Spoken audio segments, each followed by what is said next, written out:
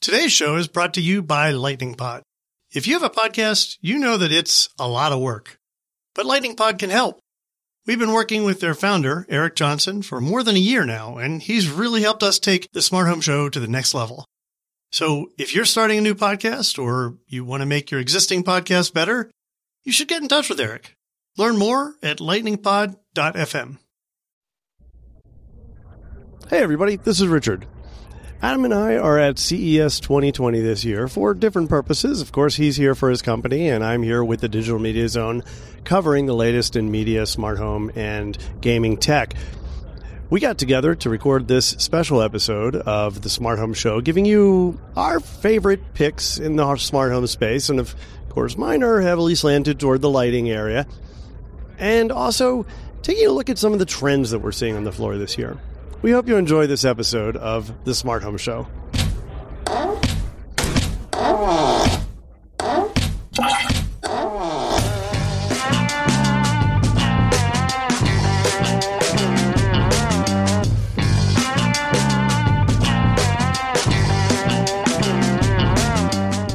Hey everyone, I'm Adam Justice from ConnectSense, and welcome to The Smart Home Show. I'm joined, as usual, but not really as usual, because unlike normal, where we're at home recording from our respective homes or offices, Richard and I are side by side. So, with my co-host, Richard Gunther from the Digital Media Zone. And today, we're recording live from the show floor at CES in Las Vegas. But before we get into all the smart home talk we have to talk about today, I have a question for Richard to open the show. So, Richard, how many times have you been to CES? I've been thinking about this as I was heading out here, and I think the first time I came out was 14 years ago, which would make this my 15th show, but I know I missed a year, so I'm going to say 14 times. Wow. Okay. You definitely have me beat. I didn't have as much time to think about this as you did. I know we've been doing this show for at least the last 5 years, and I probably went 1 or 2 times before that, so my number's probably about half a year's. It's always a good time. It is. And if I'm forgetting, I apologize, but is this the first time we've actually recorded together in person? This is literally the first time we've ever recorded in person. I mean, together. We see each other occasionally, but Yeah. We've never recorded in the same space before. I know. So there we go. CES brings us together. And that's its purpose. Yes. So, of course, if you want to submit a question to open the show, you can send us that question on Twitter with using the hashtag AskAdamandRichard.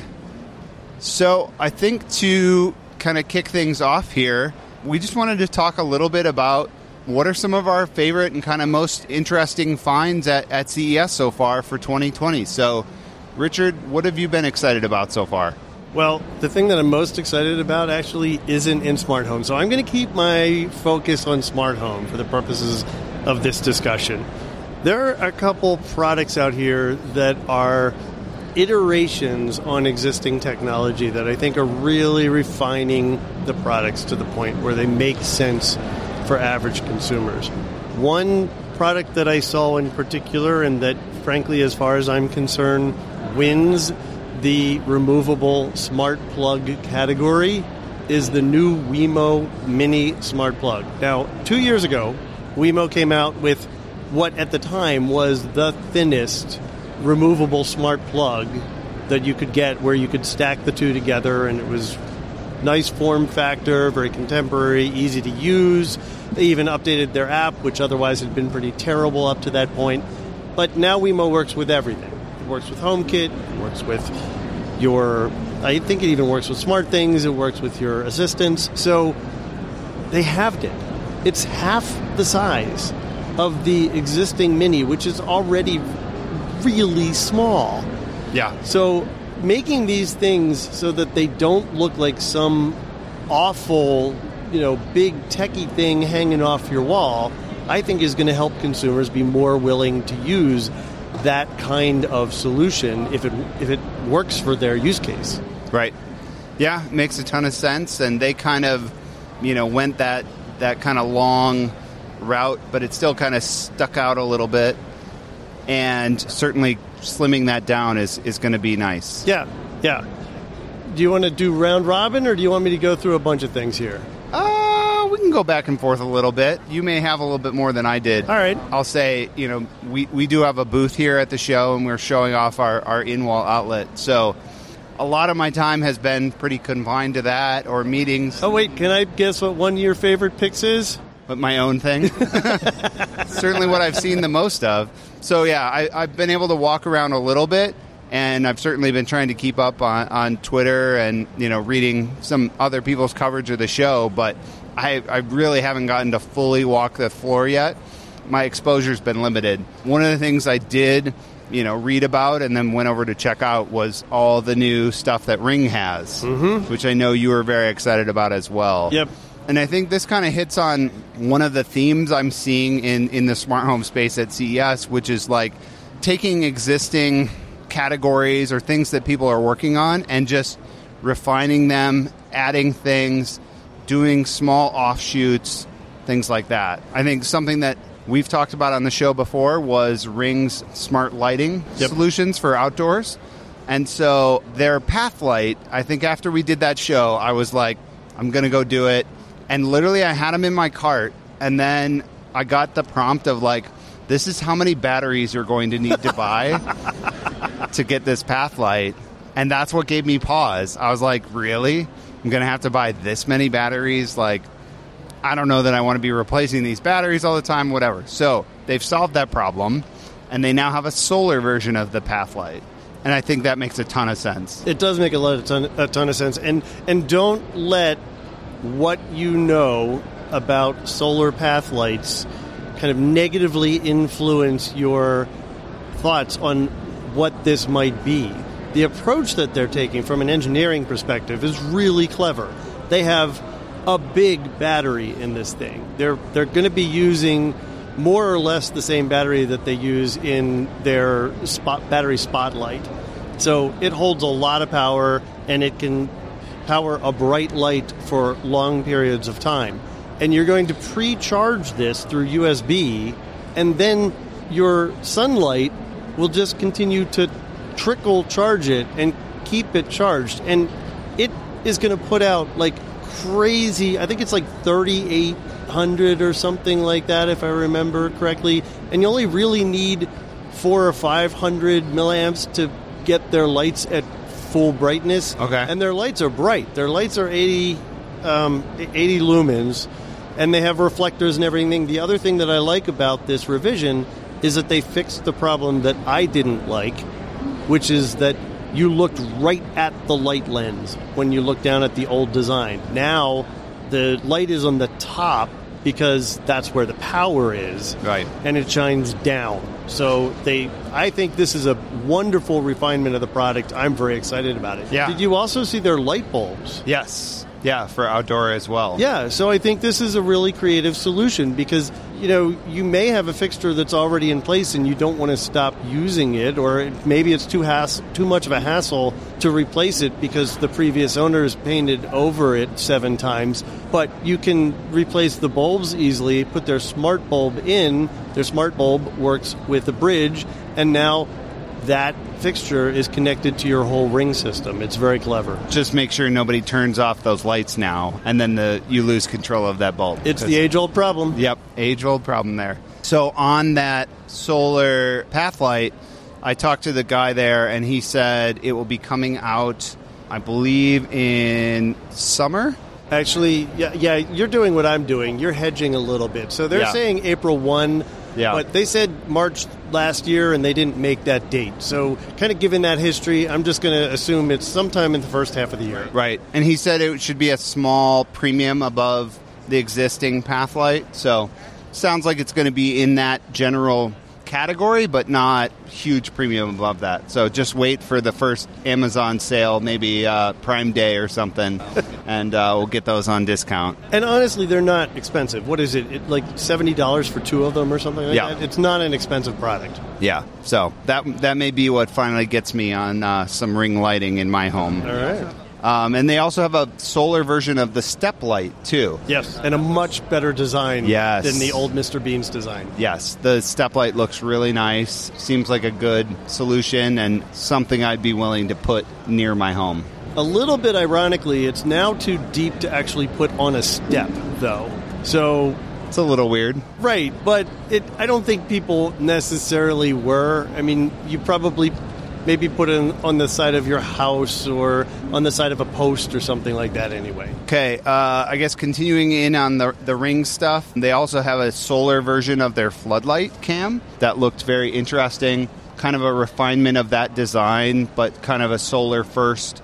There was always a solar option for the old one, but this one is kind of fully solar baked in. That seemed interesting. And keep in mind, their solar version is solar recharging of the big, huge battery that's in there. Yeah. So you're not... Everybody kind of balks at this idea of big, bright lighting from solar because how could that possibly work? These things you buy at Home Depot, they're out before 11 o'clock at night.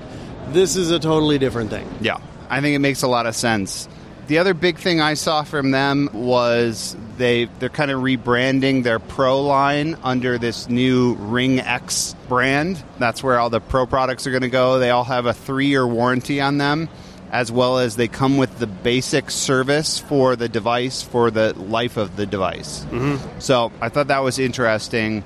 They also have this new Controller Pro, which is for gates and kind of more sophisticated entry systems. Also look interesting for anybody that higher-end homes that might have that kind of thing going on. Right. Anything else you saw at Ring that interested you? I think you pretty much covered all of the new stuff there. Yeah. Okay. I was happy with what they had. All right, well, most of the things that I've looked at are lighting related, so I'm a lighting geek. So yeah. I'm going to stick with that, and I'm going to talk a little bit about new products from a relatively new company. There's a company called Innovelli, and Innovelli has been actually making a lot of noise in like the smart things community and the Habitat community for enthusiasts and smart home people who are a little bit more hacky than your average consumer. Okay. Because they're coming out with a bunch of products that are going to be extremely customizable. Kind of thing where it has an LED on the side and you can't just turn the LED on or off. You can tell it what color it is. You can tell the dim level. You can use the LED as an indicator for something else going on in your system. Okay. So, for example, let's say it's the switch in your bedroom where you turn your lights out. And when you do that, if the doors aren't locked, you could have a routine in SmartThings that flashes that light red to let you know that actually the system isn't ready to be shut down yet. Cool. Kind of a clever way of using something that's already there for another purpose, the indicator light. Right. They also have made this switch, this dimmer, to be the most versatile in-wall dimmer I've ever seen. It can be used as a 3-wire dimmer, which is pretty consistent for most homes. It can be used as a 2-wire dimmer. Same SKU. Wow. Same product. In other words, the neutral wire is optional. You don't have to connect it. If you have it, they want you to use it, but you don't have to. It can be used as a 3-way switch, tied into a 3-way circuit, working with another smart switch. Cool. It can be used with smart bulbs. So you can group through Z-Wave the switch and the bulbs together and not even worry about the fact that, yes, it's controlling the circuit, but you can control the switch so that basically tell the switch, yeah, actually it's using smart bulbs now, so don't dim the circuit at all. Right. Dim the bulbs instead from the same switch. This is an idea I wanted to do many years ago when we had maybe broader ambitions to touch light switches and things like that. I always knew somebody would do this, but I always loved the idea of possibly decoupling the switch from whatever it's controlling. Right. And what I love about it is that it's an option. Yeah. It can either switch the load or not. It doesn't matter. Right. Yeah, it makes a ton of sense. So really slick product. That's available today. I think it's about $40 or something like that. Okay. And, oh, by the way, the other thing that's configurable is the look of it. You don't have to get it in white. The whole paddle is removable, and they have 7 other colors, like all the standard colors, and then like red and something else kind of crazy. Okay. and they're all going to be like $5 accessories or something like that. Cool. They already have them in the office. They arrived from their manufacturer on Monday after they had left to come out here. Okay. Very cool. Yeah, cool stuff. Yeah, I actually saw similar kind of decoupling product announced from Philips Hue. I didn't see it on the show floor, but I was reading about it. It was something that went into a 2-gang box, and similar thing where the switches could either control smart bulbs or it could be used to control the load at the panel. And I think it was like a 4-button setup. It looked like a really interesting, kind of different product from them. Kind of along those lines, I was talking with GE quite a lot yesterday, and before the show, GE announced their new line of, I want to call them 2-wire switches, but for some insane reason, their marketing people are insisting on counting the ground wire, even though no electrician ever would. So they're calling them 3-wire switches, but switches that don't require a neutral wire. Right. They came out with them. I don't really like the industrial design of most of the GE, the C by GE switches. That didn't change. And that didn't change at all. Same design they had before. It's exactly the same design, but they're doing the same kind of thing that you're talking about. Like that switch can control the load or it can also control any of the other C by GE products. So it kind of pulls dual duty. And one of the nice things that they did with their switch is their load and their line are interchangeable. Nice. You don't have to worry about it. That's good. Yeah, that's convenient. Just makes installation a lot simpler.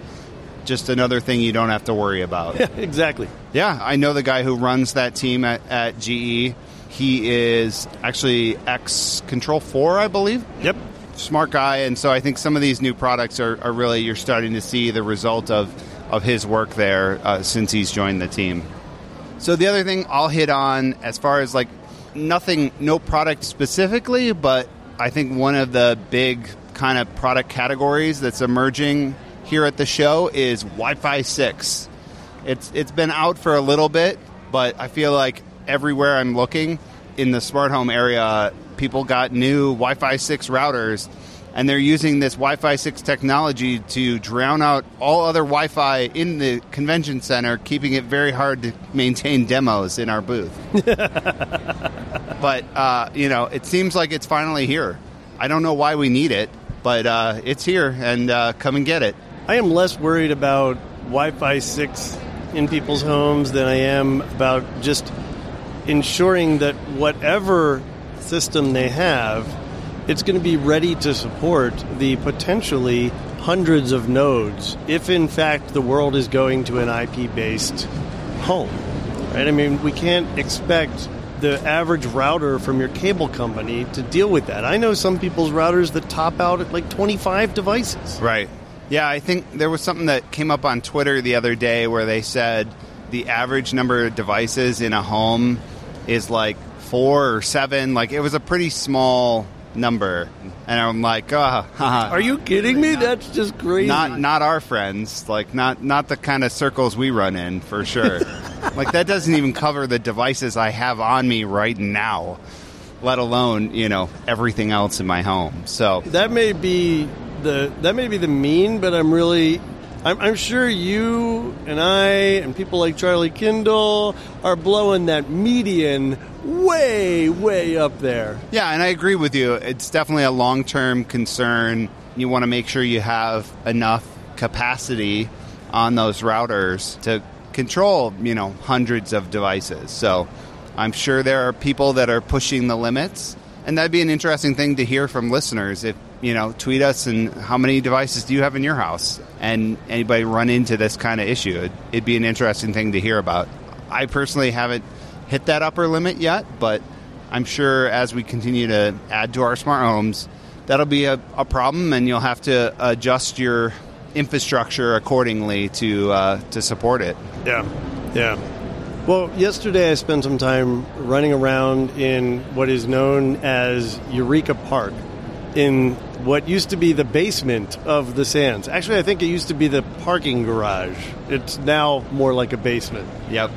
And this is an area where they have just tons and tons of 6 or 8 foot booths all lined up, and you're going up and down and looking at everybody's future products. There's very little actual available product down there. It is, these are companies that are either proposing and looking for partners, or they're trying to drum up interest here. Yep. We actually started in Eureka Park, very first year, and it's amazing to me how much it's grown. The year that we were in it, I believe it was 2015, when we first showed off the first plug. That was probably the first time you and I met. It was like one row in the back of this hall in the Sands, and oh, that's right. Since then, they've taken it downstairs, and it's just exploded like crazy. It's the entire downstairs. It takes up as much floor space as the floor of the Sands, which is all of smart home, all of health tech, all of robotics, AI, all that stuff. Yeah. So, I mean, there's always interesting things down there, but I kind of agree with you. It's like, you don't know how, is any of this going to see the light of day? Right. And there's been some success stories out of it, but yeah, it's always interesting. So what did you see down there that piqued your interest? So there are 2 smart products down there that I think have a lot of potential. And, at the Digital Media Zone, we won't cover stuff like that. Because I don't want to get someone excited about something that has maybe a 30% chance of coming to fruition, right? But the first product was a project out of University of Notre Dame. And they're working with Allegiant on a new lock product for sliding doors. Ah, that's a good problem to solve. Nobody's tackled this problem yet.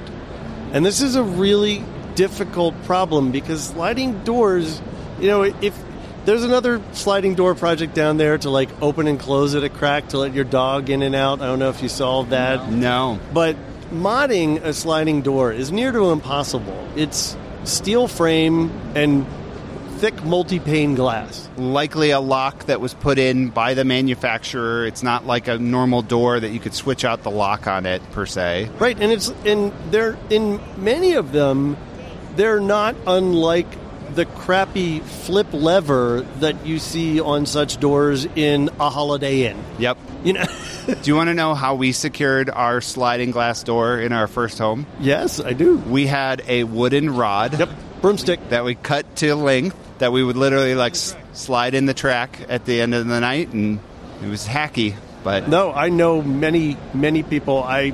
As a kid, I grew up and we went down to the same beach house every year, and that's the method they had to secure all of their sliding doors. So what does this solution look like? So this is really interesting. This is a 2-piece thing that has a steel plate that is maybe less than 1/4 of an inch thick. So it can slide between the overlap of the 2 doors. And with a very special epoxy that they've been working with various companies on, it epoxies to the outer window. Okay. And it has a hole in it. It has just kind of so imagine like a pinhole for a pin-style lock. That basically ends up positioned underneath then a bracket that hooks onto the edge of the inner door so that when they're aligned, then that pin goes into this piece that's epoxied to the window. I forget the pound strength they said was necessary to budget, but it's obscene. Okay. It's not going anywhere. So you throwing your weight behind it and tugging, it ain't going to happen. Nothing's going to happen. It's just it's going to stay there. And they have it so that you can either operate it manually when these 2 pieces align, or it can be operated through Bluetooth, and they'll have an app that'll allow you to open and close it with Bluetooth. And they're working in a bridge. Or actually, they're using an existing bridge. I don't know if it is or not, but I suspect it might be the bridge that Halo Home uses from Avion. Okay. But they're working on a Bluetooth bridge that will allow them to tie that into Wi-Fi and voice assistants and maybe smart things and stuff like that. They need to get this product out fast, and they realize this because all the lock manufacturers were down there this week looking at that thing. Yeah. And they should be scared because nobody's doing this. But you said they're backed by Allegion, right? Which is Right. Which is Schlage. Right. So hopefully with that partnership, they can help get them out the door and make sure they get it to the market before the copycats show up. Exactly. So really clever product. I certainly hope they protect it. I hope they protect their IP. And I'm really impressed by what they're doing. I'm not going to get too excited about it because, But when you have a big name backing something like that, it's your chances are better than 30%, Yep. probably. Yep. Okay, what else did you see down there? So the other thing that I saw, and this is smart, not connected. Okay. There's nothing connected about this whatsoever. Okay. It is simply an extender for an outlet. Now, that sounds really dumb, right? But let's imagine that you have a bureau or a piece of furniture that blocks an outlet. Very common scenario. Okay. But you want to be able to get to the outlet easily after that piece of furniture is in place. The common solution is, if you think about it ahead of time, you remembered to plug in an extension cord and leave it back there just in case. Right. And if you didn't, then you have to move the furniture and get it in there.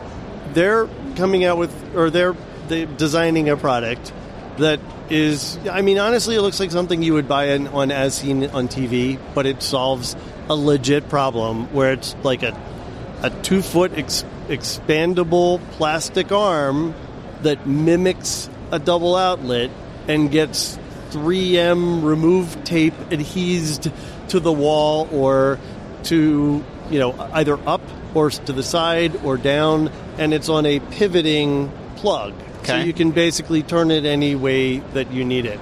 It's just kind of an ingenious engineering solution to a common problem that has nothing to do with connected smart home. But Okay. I'm very impressed by it. Knowing what I know about UL certification, Oh, I know. that would be my biggest pause. I talked with them about that. Yeah. I would put it at 10% chance, given that. Yeah, I know they are going to have a heck of a time getting that certified. Yeah. Well, it sounds interesting, so hopefully wish them luck. And then in 3 or 4 years, as seen on TV. So the next kind of area of boost that I wanted to check out, kind of announced before the show, was Kohler's new smart shower head, which, you, me, some of our friends, Dave Zatz, we're all having a good old time making fun of on Twitter. But I wanted to go see it in person and see what, is it really as ridiculous as we think it is? All that. I would say I have a more positive attitude about it than I did from my, armchair quarterbacking from Twitter. So, Adam, when you say smart shower head, you're talking about the shower head that has the removable smart speaker in it, right? Right. So think Bluetooth speaker for your shower, and there are 2 versions of this device. So the way this works is you replace your existing shower head. So pretty simple install, thread tape if you've ever done a shower head. And without the speaker in the middle, it literally looks like a big circular ring. And there's this gap in the middle. The conical gap. Yeah, conical gap where the speaker goes. And it's held in there by magnets. Everything's cooler with magnets. And you can either get a Wi-Fi version of the speaker or a Bluetooth-only version. Why would you want a Wi-Fi speaker in your shower, you say? Well, you need the Wi-Fi version if you would like to have either the Amazon Assistant in your shower or the Google Assistant in your shower. With that, the battery life for the Wi-Fi version is 5 to 6 hours of playtime. And I think they said the standby was a couple weeks. So I don't know what practical usage, if you wanted to listen to podcasts every day in the shower, how often you're going to be popping this thing out and recharging it. The recharging also happens on a proprietary dock. There's like 2 metal contacts on this guy. That's that. The Bluetooth. How much? Come on, how much? $230 for the Wi-Fi version. The Bluetooth version is cheaper. I don't remember the price on that. Mm-hmm. And the Bluetooth version does 7 to 8 hours of charge time. Mm-hmm. So for me, I don't really see the utility of having an assistant in the shower. I find it creepy. You find it creepy? It is a little creepy. It's a pretty private space to have a microphone. I don't want interaction Yeah. in the shower. I listen to podcasts in the shower. I absolutely do that. How do you accomplish that today? So there are other methods for doing this. I actually have a lighting fixture for the shower that has a rechargeable Bluetooth speaker built into it. Okay. It's made by Lithonia, and it's a pretty clever design because anytime the light is on, it recharges the battery, so you don't actually have to have the light on to use the speaker. Okay. But when you turn the light on, then it automatically kind of triggers your speaker to try and pair with the device that it's used to pairing with. It's a pretty clever design. I also have a travel speaker that I have with me right now, and no, not right now, but for my shower when I travel, I actually put it in the bathroom when I travel, hang it over the glass door of the shower or the shower curtain rod. That cost me $7. Okay. Bluetooth speaker connected to my phone solves the same problem. Doesn't cost $200 and how many dollars? $230 for the Wi-Fi version. Yeah. Yeah, I mean, the other thing, I feel like when you do a solution like this, you also have to still be good at the function you're designed for. So you also still have to be a good shower head. That was one of my concerns, is like, you now have moved the water in the shower head to this one ring around the outside. Like, you're not going to get as good of a shower head. You know, most shower heads have the full coverage throughout the entire face of the shower head. Right. It gives you a lot more streams of water. So I was like, is this thing just going to be a crummy shower head now? So that was one of my concerns, taking a look at it. Was this not on display in one of their wet rooms? Because they have wet rooms where they're showing this. Oh, yeah. Yeah. Lots of flowing water in their booth, Moen's booth, others. So I'm always curious how they achieve that on the show floor. yeah, it's I've seen behind the scenes. Usually it's like a big water tank and pumps and things like that. We're going to go off on a tangent because I have to tell this story. But CES horror story about running water. This was 2 or 3 years ago. One of the things we've done in the past is not only we show off our own products in our booth, but we use the opportunity to show off some of our customer products. So we put together a smart sump pump for a company called Wayne Water. And they were so excited that we wanted to show off the work we had done for them at CES. So they sent this very involved sump pump demo that actually pumped water for us to show in our booth. The instructions I got for this demo were not well detailed about how all the pumps worked, but basically you were circulating, there was a second pump that was pumping water through this thing. But if you didn't have it set up just right, the pump on the bottom to circulate the water back up was actually stronger than the sump pump. And so once we were operating this demo, at some point the water started rising and rising and rising. The sump pump alarm went off, and we were like, stop! How do we get it to stop? And it starts spewing water all over our booth. Oh, wow. And eventually we unplugged everything and we got it to stop, but it was a total nightmare. We were like getting paper towels and stuff to clean it up. So after that, I banned running water from ever being anywhere near our booth. I think that's a good plan. Yeah. So, yes. So they I'm sure have big crews and a big budget to do all that fancy running water stuff, but we will never do it again. So back to the shower head. It is coming out in late summer. I still think it's a little bit of a goofy device, but I don't think it's as ridiculous as I probably upon initial impression. I think there's going to be some people that like this. There certainly are, like you said, other ways to accomplish this. But I remember from some of our early conversations with Moen that in their research, music in the shower was something, was a problem that people wanted to be solved. Absolutely. No, absolutely. This isn't a frivolous solution. Well, it may be a frivolous solution, but it's not a frivolous problem. This is something that people want. Yeah. I know. My wife will take her iPhone into our shower and set it on a shelf in the shower, and I'm like, okay, that creeps me out completely. I know that it's waterproof or water resistant, but in general, that's not really a good idea, and steam gets into any crack or crevice or whatever. I don't think it would be a good idea to do that on a daily basis. She certainly doesn't. It's more of an every once in a while kind of thing, but that's not a good solution for solving that kind of problem. Also, that would pique my device camera paranoia. Yes. Oh, yeah, for sure. Yeah, I mean, I think almost like I could see somebody having 2 of these so they can always have one charging and you just hot swap it out.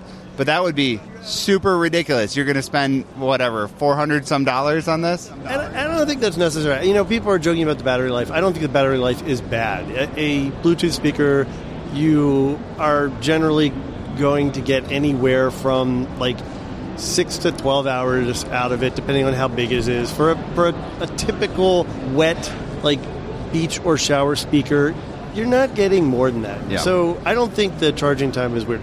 I don't know how much you know about the history of this, but Kohler has been working on this very design for a Bluetooth speaker solution for at least 2, if not 3 years now. That's crazy. It astounds me that they're just suddenly deciding, maybe we should put this out. And it's still going to take 6 more months. Yeah, if it ships on time. I saw this design at South by Southwest. I believe it was in 2018. Okay. Or maybe 2017. I will give them credit. They a lot of their stuff that was vaporware last year in their booth now seems to be shipping. So their super high-end version of their shower is shipping. It was kind of funny. The guy giving me a tour of their booth was like, this is the shipping corner. These are all the products that are shipping. They also have a really basic version of a controller for shower and tub fill that I thought was pretty clever. It's Bluetooth only, and it kind of mimics a traditional dial, but a little bit clearer interface. There were literally 2 buttons on it, one for shower, one for tub. So a little bit more simple than your typical tub shower combo where you're pulling up the thing and then doing all that to get the shower to come on or the tub. So I thought that was clever. Yeah, I mean that seemed like an interesting product. It seems like they're trying to make sure they have the full spectrum of the market covered, not just the super high end, which is really where they used to be in their smart stuff. Yeah, that makes sense. And I mean, when they were showing stuff last year, the products that they were showing were thousands and thousands of dollars. Yeah.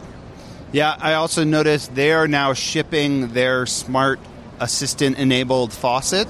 Right. And actually that came out a couple of months ago. I'm curious if they've improved on it since launch. I feel like this category is just kind of weird in general. Moen is also showing off a smart faucet here at the show. Now, is that shipping yet? I believe it's shipping very soon, in the next couple months. Okay. So if you're not familiar with that category, what these faucets can do is not only can you turn them on and off, but you can also ask an assistant for a temperature of water as well as an amount of water. So you could say, hey, lady, give me 2 tablespoons at 100 degrees. And it will dispense that exact amount at that exact temperature. Moen is doing that? Moen is doing that as well. So they're the only ones that are, because neither Kohler nor Delta have any temperature control. It's simply a valve. Okay. Moen's can also do temperature control. And what was interesting to me watching the demo was the person giving the demo said that it would purge water that wasn't at temperature, but it didn't purge it out of the faucet. So I wasn't sure if there's another valve or a hose or whatever that's getting rid of cold water, but because I was thinking that would be a little bit weird to wait for it to kick out, but I don't know. I don't know how they're doing that, but it seemed interesting. Yeah, I mean, I can see how that could be configured under the sink. That makes a lot of sense, actually. That's pretty slick. Yeah, I mean, I don't know.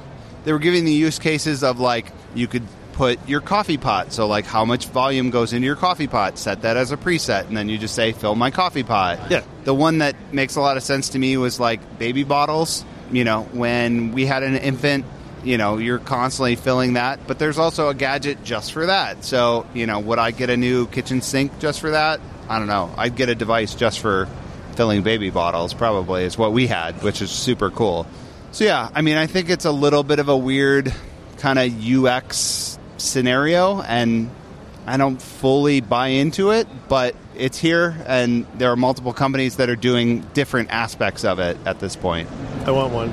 You want one? I do. Okay. I think the most useful is that personal, like, preset capability, where you tell it when you say coffee pot that I specifically mean this many ounces of water, or, when you say large pot that it's this many ounces of water, or you can specifically request the water amount that you want. I think that's really valuable. I can't tell you how many times I'm making something and I need, and I have the measuring cup out and I'm pouring it, and then I take it away and you lean down and you look at it, and then, okay, no, I need more. Now I have to pour some out. Now I need more. I mean, just the convenience of doing that, I think, is incredibly useful. Yeah, and I do like the idea of, like, often when I'm manning the kitchen and doing a bunch of things all at once, the idea of, like, filling a pot and being able to walk away. So you just tell it, okay, fill this pot, and you can go and get, your pasta or whatever else you're still prepping around the kitchen. I think that could be interesting. So yes, exactly. I do know some people at Moen, so maybe I can get you the hookup on a review unit to check that out. All right, we'll talk. Okay. Anything else, or should we move on to our next topic? Yeah, so I think let's take a quick break for our sponsors, and then we'll return with some more discussion.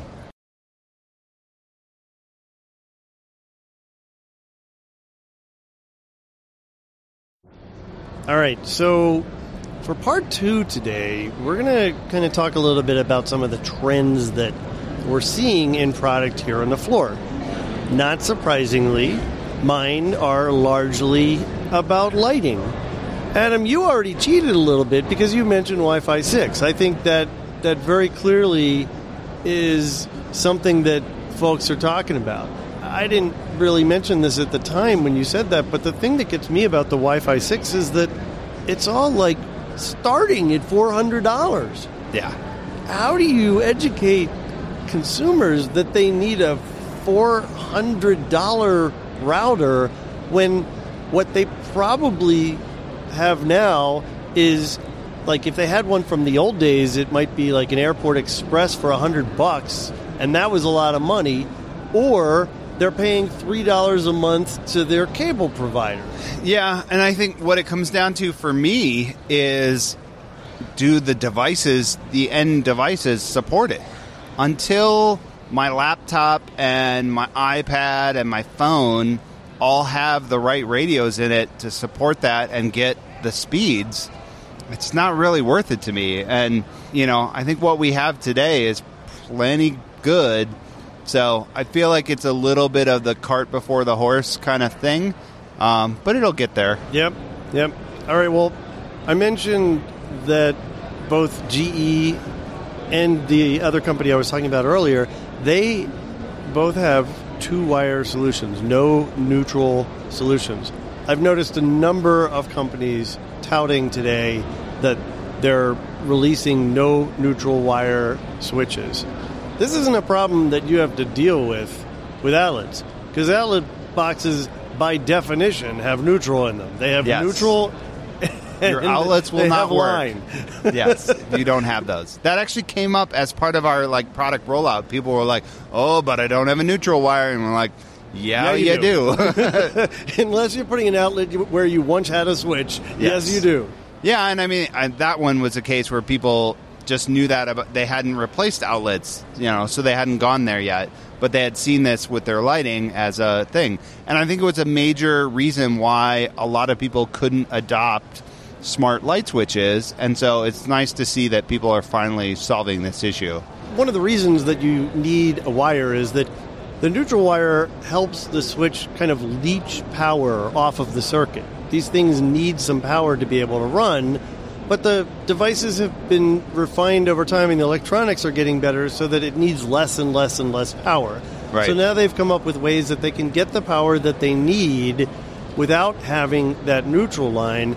The only problem is if you have really, really low wattage on the line. If you only have maybe 2 LED bulbs or something, you might have some problems. Okay. So GE has a really clever solution for that, which is just a little screw-in adapter that looks like, I don't even know what it looks like. It's like a screw-in base on the bottom, and then on top of that is the female version of a screw-in base. It's pretty small, and you just put it in one of, if you're controlling lamps with their stuff, you just put it in one of the lamps. If you're controlling overhead lights, you put it in one of the overhead things. It doesn't have to be in all of them, just one.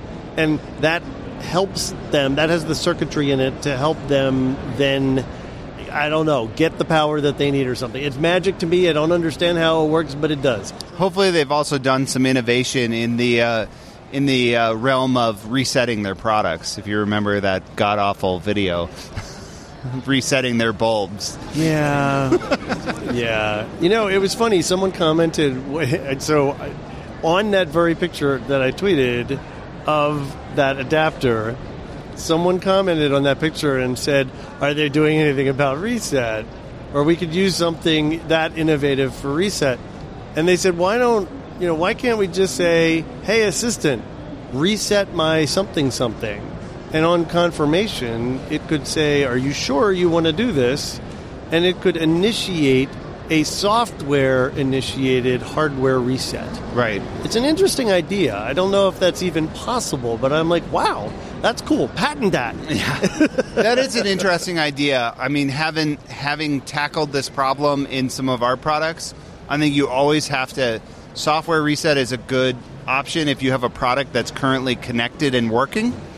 But often you need to reset when you have a product that isn't connected, isn't working. Yeah. So you always need some sort of hardware function in order to do that. So I don't know if you know that on our outlet, but we actually have a plug insertion way to reset the device. You plug and unplug a plug, I think it's 5 times in the bottom outlet, and that will do a full reset. Okay. It's the last resort. I'm just going to leave that there. Okay. So, any trends that you've been seeing, or do you want me to go through my list first? Go through your list. Still on the lighting thing. This is all going to be lighting, basically. Let's face it. So I am seeing a lot more white tunable lighting, not just in the bulbs themselves, but also in controls to support white tunable lighting. And I think that's a sign that manufacturers are kind of recognizing that, okay, this science is out there. We have our tablets now that change color at the end of the night because science shows that that's better for you. Our computers do that now as well. And so if we can get more consumers on board with the idea of this white tunable lighting, circadian rhythm lighting, if you will, right, I think that's a good thing. And I love that we're seeing these products come out. I wrote about a product that you can get from Home Depot's, I think it's EcoSmart is the name of the Home Depot line of products. It's a Zigbee white tunable bulb that has an associated and already paired Zigbee physical remote control, and the damn thing's $12. Okay. That's amazing. Yeah. That's very cheap. So I'm glad to see stuff like this out there. Yeah, and I think also people have realized, obviously, like early on, the gimmick of being able to do every color in the rainbow was fun, but like the reality for most people is that they don't want to spend $50 on a light bulb? Yeah, that, and they just really want different kinds of white. I mean, that's really what matters, different color temperatures and things like that. And if you can do that at a much more affordable price, it makes a lot more sense. Yeah, I think so too. Now, I mentioned the physical controls for these sorts of things.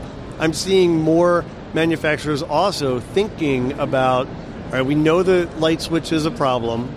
I don't think anyone is going to solve it as elegantly as Lutron has with the Aurora dimmer. I think that's probably one of the most clever products I've seen in years in the lighting industry. But how can we provide people with controls that they can use for their lights? Because people don't want to have to rely on an app or have to speak to an assistant to turn something on all the time, and that does not pass the babysitter test. Yeah, I think in general in the smart home, it's something that manufacturers got to keep thinking about, is like, how do people normally use this thing? And how do you introduce things that allow people to have new functions, but also allow the way that we're trained to do it, keep working. And I saw a great example of this back to the Kohler booth. They were showing me some of their smart toilets, and one of the features was a motion sensor for flushing the toilet. So if you're trying to be more hygienic, you don't want to touch something that people have touched after they go to the bathroom, makes a ton of sense.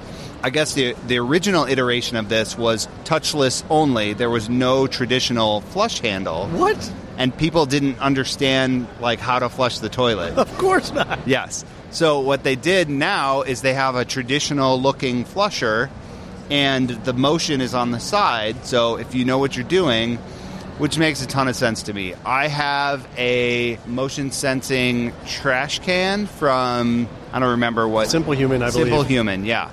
And anytime we have family over to the house, it's always a nightmare watching people try to figure out how to open this trash can, and then the thing that pains me every time is it's open and then they try to shut the lid. I'm like, no, don't touch it. So yeah, I mean, I think it makes a ton of sense. You have to, how everybody is trained to use a device. You have to take that into mind when you're adding features to it. Yeah. Another thing that I kind of wanted to talk about, before the holiday, this chip standard came out that we talked about on the Christmas, the Fireside Chat episode that we Fireside, yeah. And everyone's kind of wondering, well, so what about Z-Wave? And so the first meeting that I had at CES here was with Mitch Klein, the director of, or whatever his title is, at the Z-Wave Alliance. And I asked him that very question. I'm like, what are your thoughts on what they're doing? I love talking to Mitch. I don't know if you know Mitch. Mitch is an amazing guy. And, he's very candid. He's very transparent about stuff. He's like, I hope it succeeds. He said, I think an IP-based house makes a whole lot of sense. But not every device in your house can be or makes sense to be IP-based. And he gave an example of a contact sensor. The Wi-Fi stuff just certainly isn't there yet to be able to support a bunch of Wi-Fi sensors on that. And if you think that, okay, I'm going to have one of them on every single window in my home and every single door in my home. When I went through and counted the windows and doors in my home and what that was going to cost for me to get a new system, that's why I ended up going with the company that I did, because they could use the ones I already had. The 433 sensors that I had, there's nothing wrong with those. There's no damn reason to replace those. Yeah. So, he talks of a world, and I think that this makes sense to some extent, that while a majority of your home may be IP-based, there could be specific kind of still existing hub-and-spoke models for specific types of devices. That's one thing. The other thing is Z-Wave, and this isn't from him, this is from my own observations around the floor. Z-Wave is deeply embedded in so many of these products. Nearly any of these products, particularly if they have a SKU for pros, has a Z-Wave version. Yeah. And obviously, the CEDIA world is deep into Z-Wave stuff.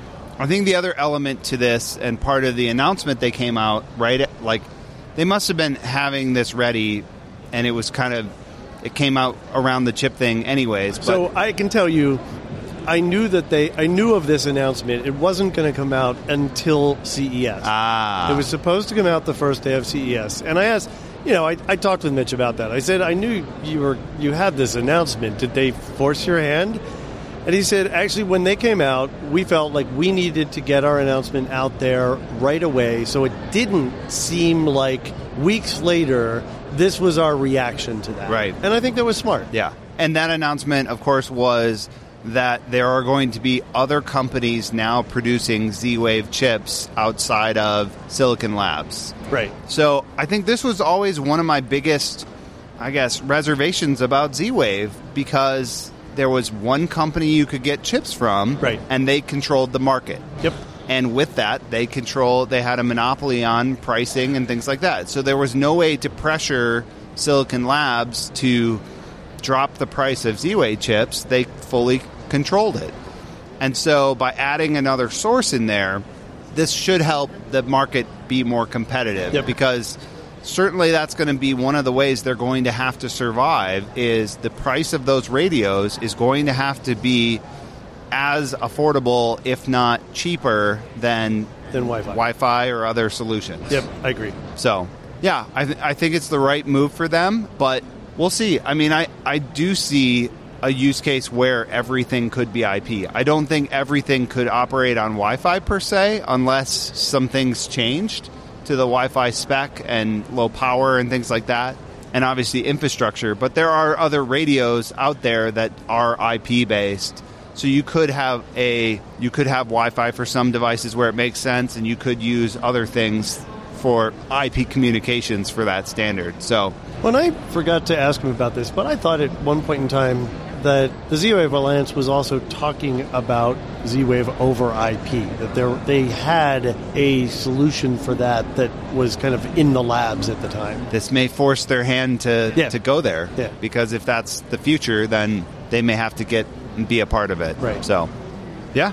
Anything else from you?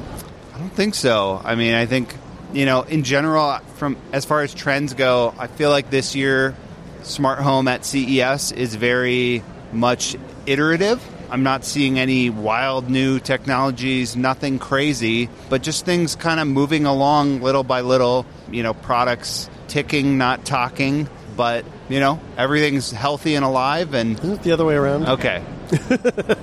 And, continuing to add innovation, across the space. Yeah, I agree.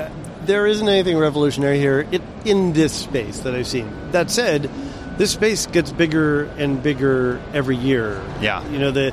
The smart home section down in Eureka Park was broken into multiple areas, and they had some smart home stuff in the general area as well. And here, your booth is in an area that wasn't smart home stuff before. Yeah, so it's continued to expand out and kind of take over. I would say it's probably about half of the stands now is all smart home stuff, close to it.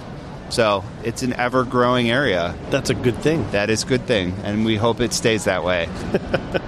Absolutely. All right, Adam, you and I are still going to be here for a couple days, but when we get home and get to, breathe and get some rest and everything, if people want to get in touch with us or find out more about what we do, how can they reach you? You can definitely check out everything my company's doing at connectsense.com, and you can follow me on Twitter at Adam Justice. How about you, Richard? You can find me on Twitter at Richard Gunther, on Instagram at Richard W. Gunther. And somebody already had Richard Gunther, sorry. Ah, man. I know. I was late to Instagram. That's what happens. And all of my writings and my other show, Home On, are over at The Digital Media Zone. That's thedigitalmediazone.com. The Smart Home Show is part of Technology.fm. It's a collection of tech-focused podcasts, including Home Tech FM, that coincidentally is also recording their CES episode right now as we're recording ours. The Food Tech Show, and my other show, Home On. And, of course, you can find this show at smarthome.fm or in your favorite podcast catcher. And if you like the show, do us some solid here. Send us some stars or leave a review or, more importantly, tell a friend. Thanks a lot. Thanks for joining us.